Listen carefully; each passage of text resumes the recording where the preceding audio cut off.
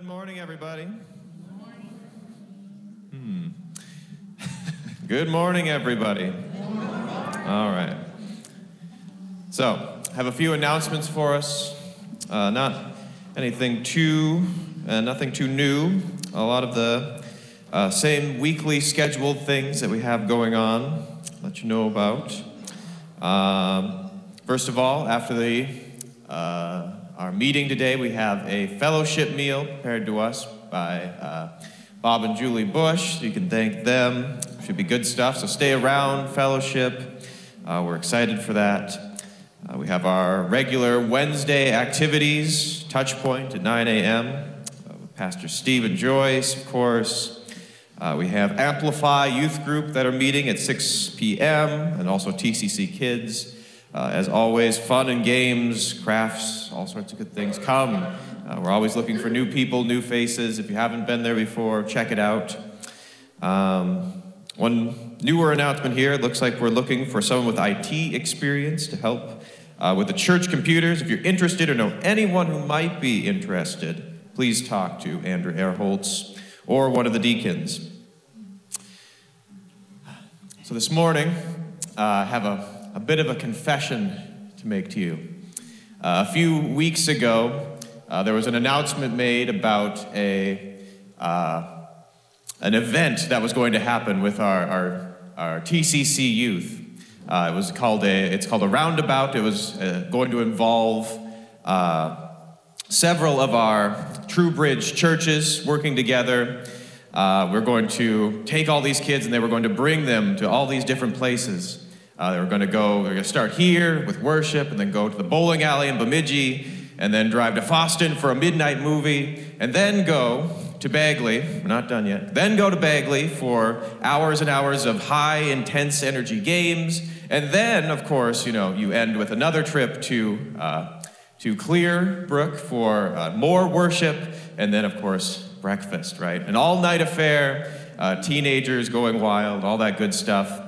And that Sunday that announcement was made, me and my wife were speaking, and I made a few comments about what I thought about that type of event. I said something along the lines of, I'm glad I don't have to supervise that, right? Well, I have to humbly eat my words this morning because I did attend this event. I spent the night with the teens, and I'm glad that I did. It was a wonderful event. It went beautifully. We had 50, hard to imagine, but 50 plus kids up in this room. It was very different, but a lot of energy. Not that we don't have energy on Sunday morning here, of course. There's lots of youth here, but youthfulness in our hearts, right? But young people running around this church, worshiping Jesus, and it was, maybe that doesn't sound exciting to you, maybe that sounds kind of terrifying, but I'd like to and just encourage you. This was this group of kids. If you'd meet these people who are from this area, not just from 10th Strike Church, but from all these different churches in our True Bridge connections. Many kids who have their hearts on fire for God, who are looking to worship Him. There wasn't any, from what I could see, supervising the night, any attempts to use this type of event to get away with something they shouldn't have been. They were in it for the fun. They were having fun, and they were doing what they were supposed to be doing, and it was just a wonderful group of kids. So I was glad I attended. It was wonderful to see. You can see that our kids here maybe look a little tired. That's maybe why. Staying up all night. But anyway, and to go with that, we're talking about, I'm up here to talk about our tithes and offerings as well. A reminder that we have the boxes in the back. And speaking of the youth group, is a good opportunity to also plug you might have noticed a thermometer, right? There's a big poster with a thermometer in the foyer. That's for our youth room. We're looking to raise about $2,000 to update it, right? It's been about 20 years. If you haven't been up there in a while, it's been there for 20 years, maybe you haven't been there in a while, I invite you to go up maybe this Sunday, take a look around, and maybe get a vision for yourself, why we're saying it's about time for an update, right? So feel free to also, put a few dollars in that, go towards that. We have a good start. You can see the thermometer's already starting to rise, but we want to see it go all the way up. So we'll be thinking about that. So this morning, in thinking about our giving, I've been thinking about this new year, and we've decided that we're going to be kind of sharing the responsibilities, me and Andrew, and maybe some others, of talking about our tithes and offerings this year. And so I was asking the Lord about maybe some kind of theme, something to kind of hit on as I come up here week after week. And the word that came to my mind was the word feast, which is a big theme in the Bible. If you read through the Bible, there's lots of feasts and eating. So this morning, I'd like to think about what I think of as the first feast of the Bible. If you turn in your Bible sometime, maybe not, you don't have to right now, but sometime, go read Genesis chapter 2. In Genesis chapter 2, we start with a problem. There's a conflict. The conflict is that God has created the world, but it is a barren, arid, deserty-like wasteland. There's nothing growing. There's nothing alive. It's not a great situation. It's not a great place if you're trying to start the human race, if it's all barren and dead. So God does something about it, and I think it's a really interesting depiction of our God that we don't always maybe imagine him as. It says what he does is he goes and he, with his own hands, plants a garden. It depicts God as a gardener, as a farmer, as someone who wants to get his hands dirty and work the soil and to make something grow from what was once dead. And then he does something else that's interesting. Sometimes we think of the Garden of Eden story as the place where God creates mankind, but it doesn't actually say that. What he does is he creates mankind out of the dust. But what he does is he creates him outside the garden, in that dead, deserty wasteland, and he picks him up and he takes him to the garden and he plants the man, just like he planted all that life and goodness. And then out of the midst of that garden, he creates a tree he calls of life. And he says he gives all of that to mankind, all that fruit, all that wonder, all that feast of life. And in the midst of it is a tree called a tree of life. Now, throughout history, humans have long searched for that tree of life and that Garden of Eden. They've spent their lives looking for this fabled place somewhere out in the Middle East, right, where they're going to find this tree of life. And maybe some of us today have felt that life is like an arid, deserty, dead kind of place where you have to go out searching desperately for that tree of life, some little thing to hold on to. And maybe we've heard that snaky, slithery voice that comes up to us and whispers, oh, those are just stories. It's really, the truth is, God isn't really like that. He's not the type of God who would get his hands dirty in the affairs of man. God's not really the type of God who would give away goodness. He only gives those types of things to certain types of people, but not to people like you or me, right? And so I would challenge us this year, as we're thinking about what type of God we serve, not to listen to those voices, those naysayers, not to look out at our situation in our world, but to instead be looking for the gardener God who plants the feast around us, the one who takes us up and brings us to the place we're supposed to be.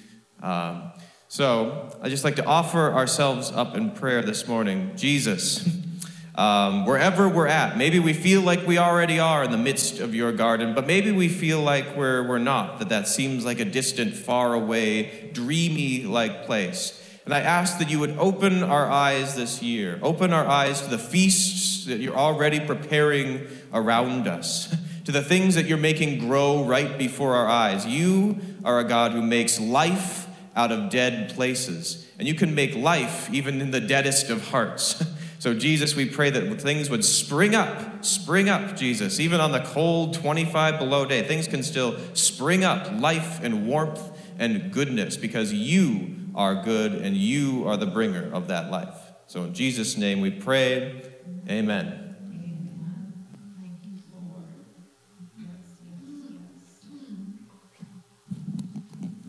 Peter mentioned the youth area upstairs. And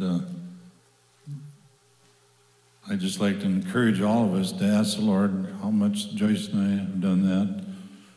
Lord, it's an opportunity to give concerning the youth and the renewal upstairs, the, what do you call it, remodeling or doing things that I didn't realize it had been 20 years, but it has. And so I hear that we're like a quarter of the way already. Is that right? Is that right? A quarter of the way? So that's going to go quickly, I believe, very quickly. And also one other thing I was going to share. We just love our meals, right? Many people do anyway. They stay for meals. It's an opportunity for fellowship. What time of fellowship it is there every week. And we have people that have been such a blessing, for some for many years, they prepare meals for us. What we'd like to have is where when they're done serving, that they can just go and sit down and eat or whatever they want to do, so that we can have others that will help with cleanup and stuff. And we've been having a lot of that. There are a lot of people, I'm told, NYC that help with that. But what we need to do is get a schedule and have people commit to putting their name down on a schedule. And I know that's not easy, but like I'm going to do that. I'm telling you now, I'm going to put my name on there. I really enjoy helping in the kitchen. There's a fellowship there too when you go in there. And those of you that worked in there, I think you probably know what I'm talking about. The thing is, it's hard for us, and I know you, to commit to a day. The thing is, you can switch. That's what we do with our worship teams. You know, we make a schedule for 3 months or whatever. And if somebody has to switch, they switch. But if there's nobody to switch with, then you can't switch. All right? So that's what we're doing. We're getting a schedule, people to help with cleanup and stuff. So that's a good idea, isn't it? Yeah. So I'm not sure just how they're going to, we sign up. How do we sign up? So next week we'll have this ready, but we have clipboards of certain things that Adam, do you want to come on up? Excuse me, I'm going to people can sign up for. We're going to pass that around next Sunday. Okay. So it's not like sign up for the kitchen duty. We're going to put you on dishes for the rest of your life. But there are certain areas that we have that are needs, and so Carla has put together some sign-up sheets for that, and I think we're going to pass it around next week. It's just been such a blessing for me. Adam, you can go ahead and get set up here. Just to see how this church family is rising up and taking places, and I look all across the congregation here and seeing that, people taking places, and wow, what a difference that makes. I'm just so thankful for the family atmosphere that I sense, and each taking their part. I remember my siblings, they remember when we were growing up. I'm not sure Julie got in that or not. She was, Julie is 16 years younger than me, You probably didn't know that. A lot of times they think I'm her father, if we're together downtown or something. Was this your dad? But anyway, we had our folks after the meal, we took turns clearing the table, washing, drying the dishes, and putting them away. We had a chart. Remember? Yeah, we remember. Hallelujah. And we're so thankful for the gifts that are in the church. Like that, Michelle is a gift. I could tell right away there's that gift of playing music. It's by ear. But we have gifts of teaching and really apostolic teaching too here that we're getting from Adam and Vicki. And so Adam, God's anointing on you as you share, and God's anointing on us as we receive. In Jesus' name, amen. Hallelujah. Amen. Thank you. Glad to be here with you all. Honestly, there's so many times during a Sunday morning worship time, I wish that I could take the atmosphere of praise and worship and just like put it in something to take it with me. And then the Lord reminds me, I'm there. Remember? But I was thinking that this morning, and I got to tell you, Zach and Abby, I know it's wonderful to have other people singing with you, but you guys don't need anybody else singing with you. You guys are like, that is just so beautiful. You two together, I love it.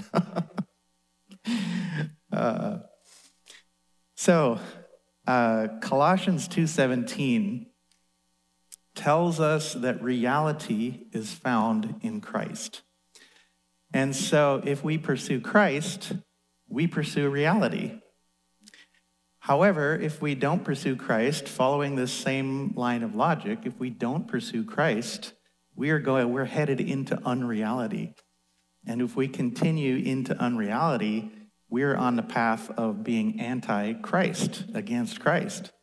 And so it's a good thing for us to know Christ, to know who he is, because that leads us into reality. Vicki and I work in a part of the world where people are regularly taught against all the claims of Christ. They're taught he's not the Son of God. He didn't raise from the dead. He's not all these things that the Bible says he is. And when the true identity of Jesus is denied, a spirit of unreality and antichrist is the result. So, let's take some time today to look at the true identity of Jesus. It's become a big thing on my heart to when we're in that context overseas to be able to declare the true identity of Jesus as stated in the Word of God. So the scripture I'd like to use today, it makes clear some amazing truths about Jesus. Some of them are ones that we're quite familiar with, but others are ones that are deeper that we don't spend a lot of time thinking about. And I'd like to look at some of those today. Let's spend some time today looking at Colossians 1:15-20. So parts of Paul's letter to the Colossians was written to address a particular heresy in the Colossian church. But I'm not going to spend time focusing on heresy today. We're going to spend time focusing on truth. Because after all, that's how you combat a lie. If you don't know the truth, you're helpless against a lie. So this passage starts out using the word he. And if you read the verses immediately preceding this, it makes it clear that this he is talking about the Son of God, Jesus Christ. So I'd like to read the whole passage to you from beginning to end. He is the image of the invisible God, the firstborn over all creation. For by him all things were created, things in heaven and on earth, visible and invisible. Whether thrones or powers or rulers or authorities, all things were created by him and for him. He is before all things, and in him all things hold together. He is the head of the body, the church. He is the beginning and the firstborn from among the dead, so that in everything he might have the supremacy. For God was pleased to have all his fullness dwell in him, and through him to reconcile to himself all things, whether things on earth or things in heaven, by making peace through his blood shed on the cross. Now, I'm actually going to go and read through that whole thing again, so we can go back to the first slide again. But I want, as we go through it this time, pay attention to the alls in here. This is a very comprehensive statements that are being made here, and they encompass a lot. So look at all the alls. Let's emphasize those. He is the image of the invisible God, the firstborn of all creation. For by him all things were created. things in heaven and on earth, visible and invisible, whether thrones or powers or rulers or authorities, all things were created by him and for him. He is before all things, and in him all things hold together. He is the head of the body, the church. He is the beginning and the firstborn from among the dead, so that in all things he might have the supremacy. For God was pleased to have all his fullness dwell in him, and through him to reconcile to himself all things, whether things on earth or things in heaven, by making peace through his blood shed on the cross. I could just about finish right there. I mean, that is just so comprehensive, describing who Jesus is. The section heading in my Bible on this section of verses says the supremacy of Christ. And can you see why? This is amazing. So let's go through this line by line and see what we can pull out of it. So back to that first slide, Colossians 1:15. He, is talking about Jesus, the Son, is the image of the invisible God. Now let's look at the word is. This was written around AD 60, right? So about 27 to 30 years after Christ ascended into heaven. And yet it's written in the present tense. He is. He is the image of the invisible God. Not he was, not he will be someday, but he is, okay? And that is true today. He is alive. Jesus is the image of the invisible God right now. What does it mean to be an image of something? The original text in the Greek, that word image is the word icon. We use it a lot today. It means to be like or a representation. And when you look at your phone or on your computer, just about everything we use has got an icon, right? And that icon represents everything that particular app or program does. So when you want to go to that app, you go to the icon. It gives you access to what's there. So when we want to go to the app, we go to the icon. Similarly, when we want to go to the Father, we go to Jesus. Jesus is the image, the icon of God, the Father. So this tells us if we want to know what God, it states here the invisible God, if we want to know what he is like, we can look at Jesus. There's a couple other scriptures that point out this same thing. Hebrews 1:3 says, the Son is the radiance of God's glory and the exact representation of his being.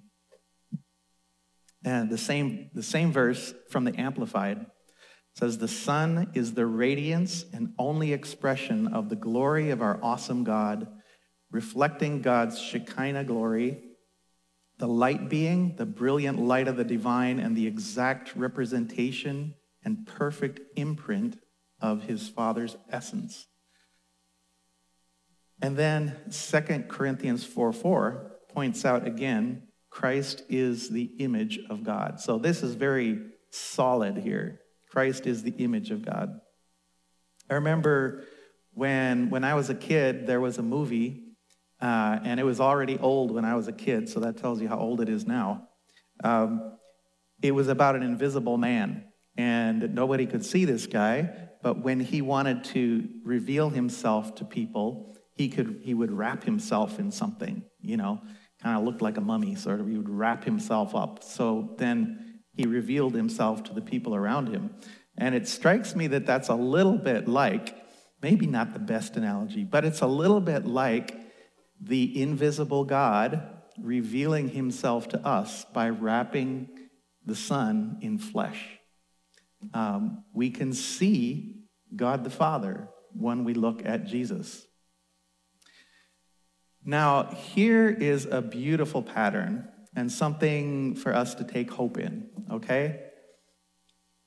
Just like Jesus is the image of the Father, 2 Corinthians 3:18 says that we, the followers of Jesus, says we are being transformed into Christ's image. And that word image is the exact same word, icon, that it uses for Jesus representing God. So this is, that's hugely encouraging to me, that just as Jesus shows the image of the Father, we, as his followers, are being transformed into the image of the Son. That's a beautiful thing to consider and live out. So the text continues, verse 15 says, he's the firstborn over all creation. For by him all things were created, things in heaven and on earth, visible and invisible. So the firstborn of all creation, the Son didn't just begin to exist when he was born in Bethlehem. He was there at the beginning, before creation, and not just there, but a crucial and inextricable part of the whole creation process. John 1:3 emphasizes this. In the Amplified, it says, all things were made and came into existence through him. And without him, not even one thing was made that has come into being. So Christ existed before the creation of the world, and nothing was made without him. The verse continues, whether thrones or powers or rulers or authorities, all things were created by him and for him. This doesn't leave anything out. All things, including all of these different levels of principalities and powers, whether physical or spiritual. All of them, everything belongs to Jesus. You and all that you see and all that you don't see, you belong to Christ, and you were created for him. If we were created for Christ, let's live for Christ. I would take comfort in that. I think it's a beautiful thing that we were created for Christ. Anybody who's asked yourself the question, what am I here for? What's the purpose of my life? Here it is. You were created by him and for him. And so take joy in that. You were created for him. It's no wonder that we're miserable creatures when we're not living for Christ, right? Because if we're not living for Christ, we are not fulfilling our intent, what we're created for. And that's frustrating. The verse continues, verse 17, he is before all things, and in him all things hold together. This word before, it means in front of, prior to, or superior to. So not only have we seen before that chronologically Christ came before all things, but here it's stating he's before in the sense of he is superior to all things. He's in front of all things. And in him all things hold together. I'd like to read the Amplified for that. It says, his is the controlling, cohesive force of the universe. So without him, without Christ, without the Son, everything would fall apart. I mean, he is the one that holds everything together. This bottle of water here, the water wouldn't be in the bottle. It would fall apart. And furthermore, there would probably be no bottle and there would be no water.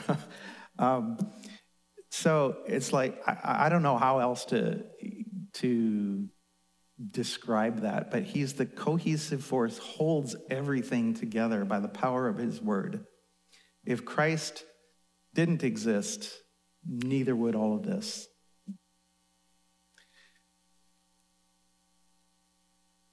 Verse 18 carries on. He is the head of the body, the church. Now, this is curious to me. It's really interesting. Pay attention to the context of this conversation into which the church is being inserted, okay?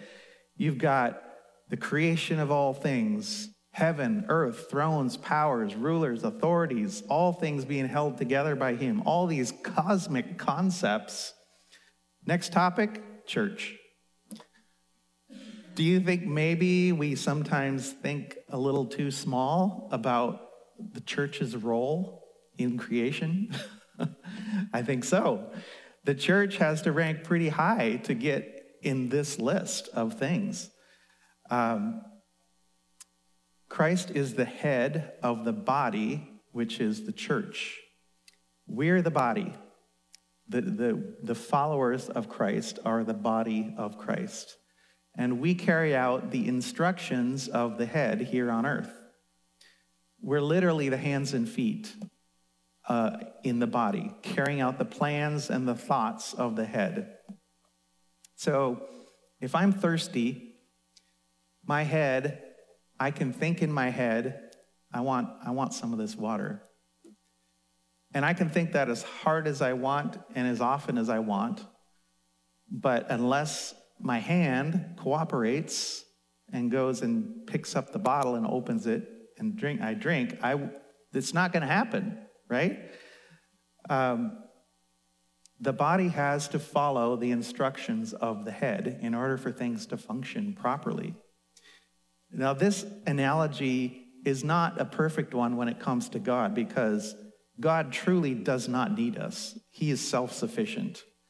But he has graciously chosen to partner with us and to make us his body, to make us his hands and feet.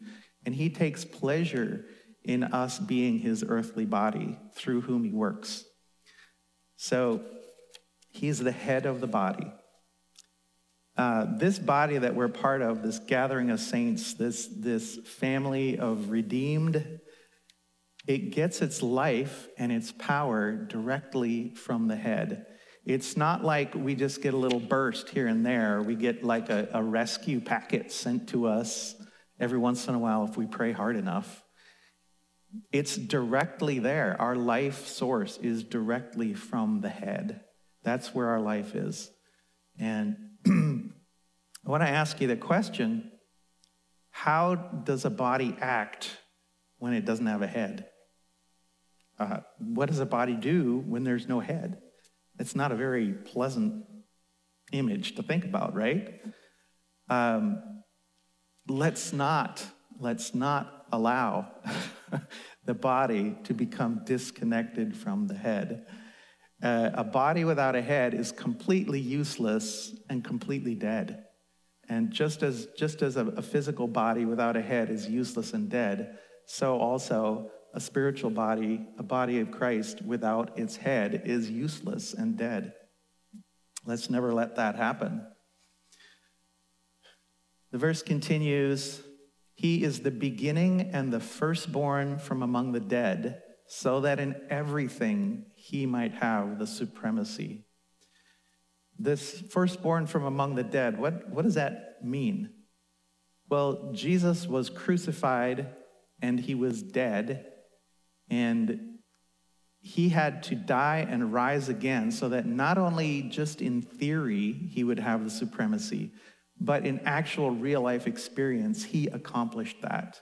He defeated death. Death has no mastery over him, no hold over him. And so that everything includes even death. He has the supremacy over death. That word supremacy means to be first in rank or influence, preeminence. And I would like to remind you, this is the one that lives in you. I mean, that's shocking when you think about the reality of the one who dwells in you, who you have invited in because he is providing you salvation. This is the one. Praise God. Verse 19. For God was pleased to have all his fullness dwell in him. In the next chapter of Colossians, chapter 2, verse 9, it says, for in him, in the Son, dwells all the fullness of the Godhead bodily. So Jesus wasn't just a little piece of God. The Amplified for that same scripture says, in him all the fullness of the deity, the Godhead, dwells in bodily form, completely expressing the divine essence of God. Moving into the final section here, verse 20. And through him to reconcile to himself all things, whether things on earth or things in heaven, by making peace through his blood shed on the cross.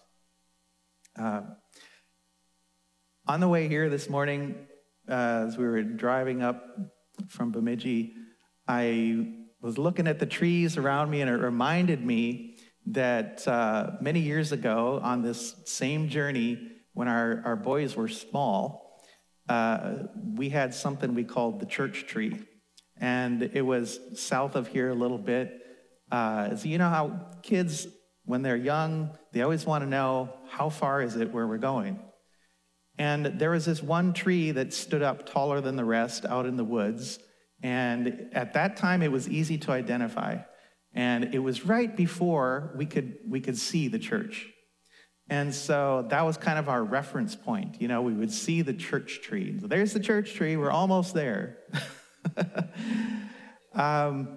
I would like to declare to you this morning a church tree.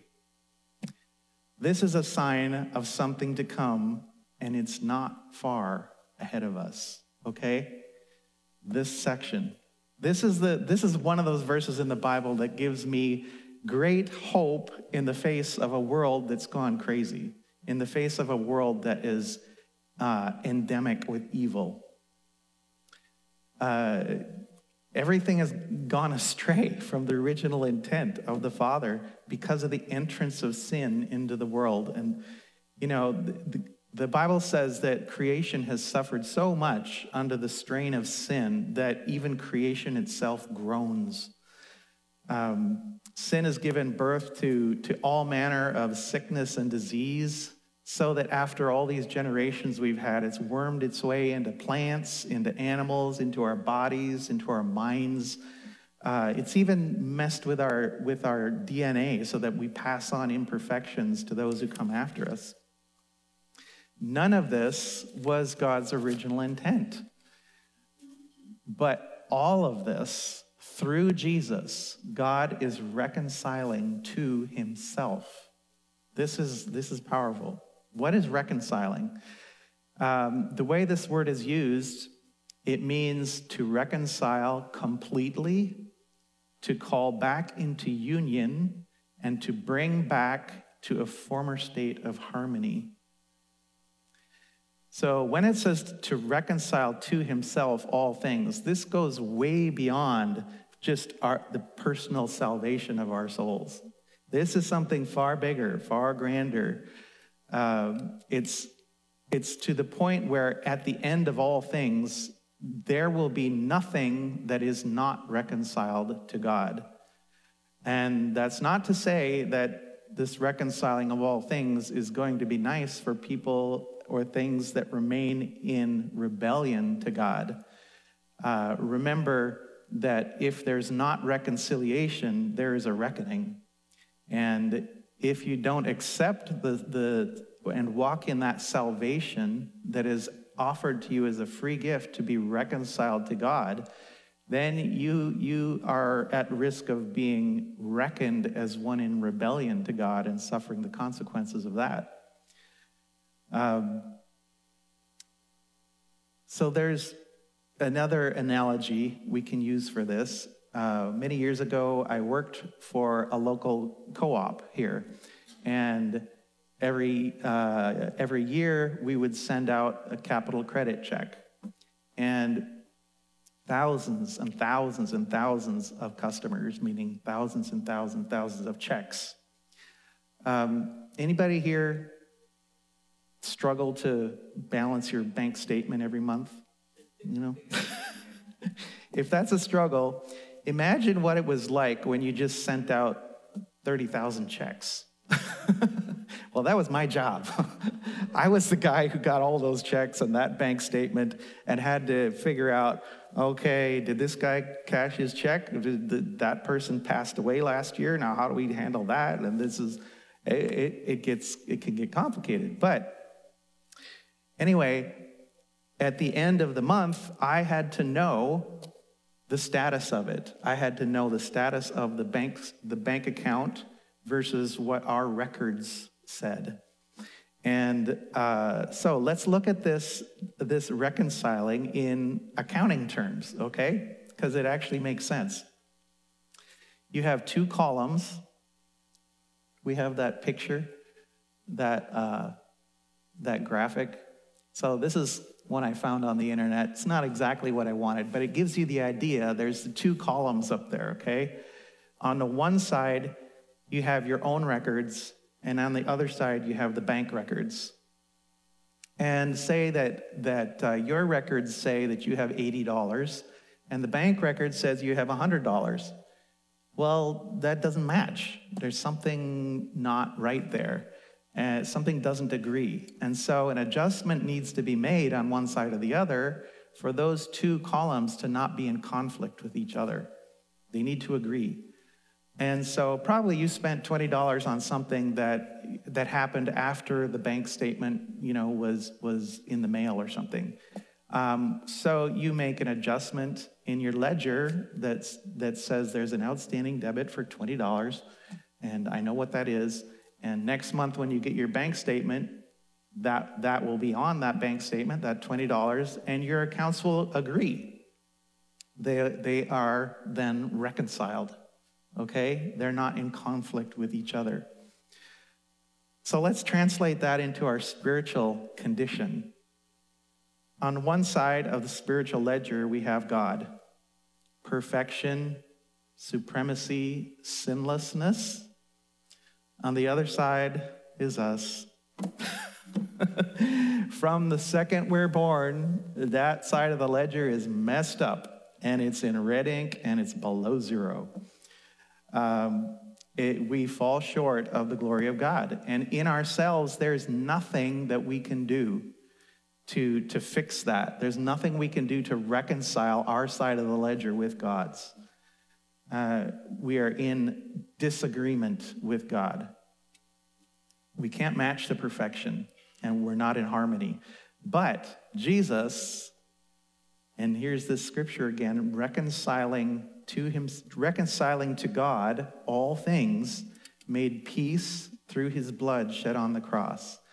So Jesus makes that necessary adjusting entry by the blood of Jesus onto the ledger. That humanly uncorrectable situation is taken care of by him, by his sacrifice for us.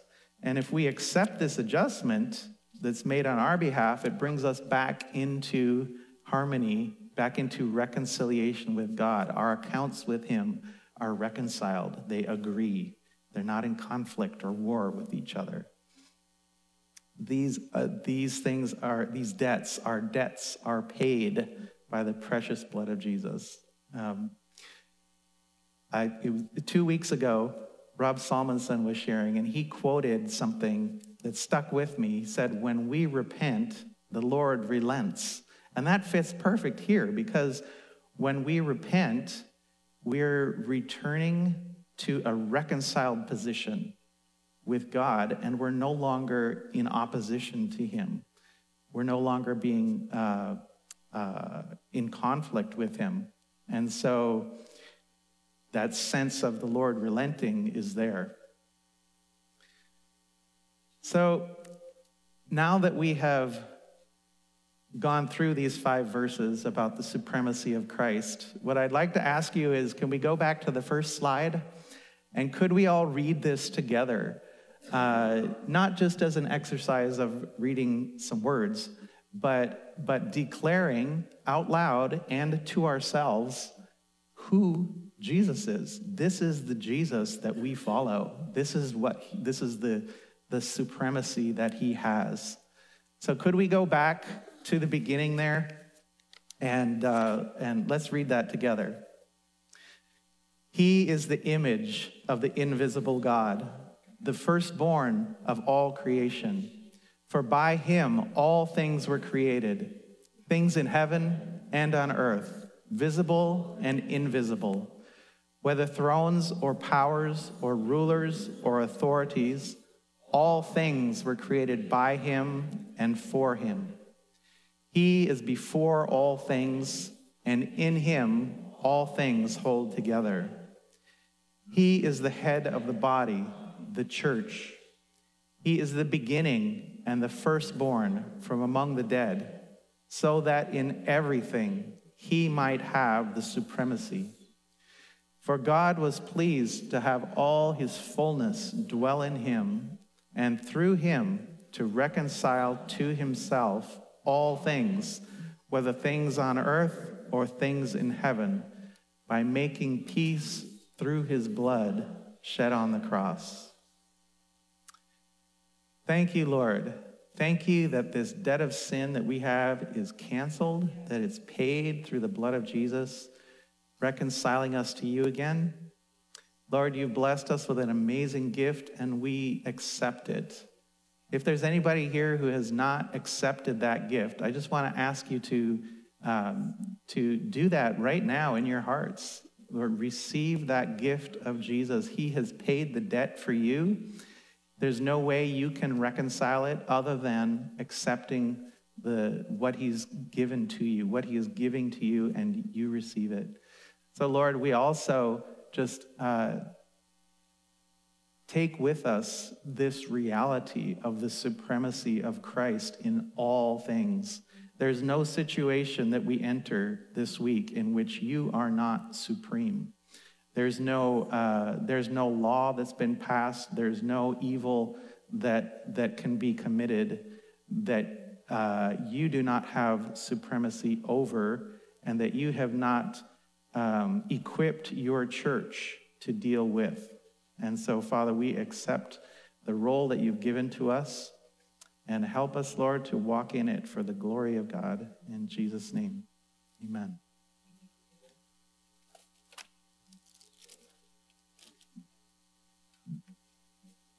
Thank you for sharing that teaching gift with us, Adam. So good, so good. We'll have you stay up here, and we are going to shut off our live stream now. We'll say goodbye to those of you that are on live stream. But Vicki?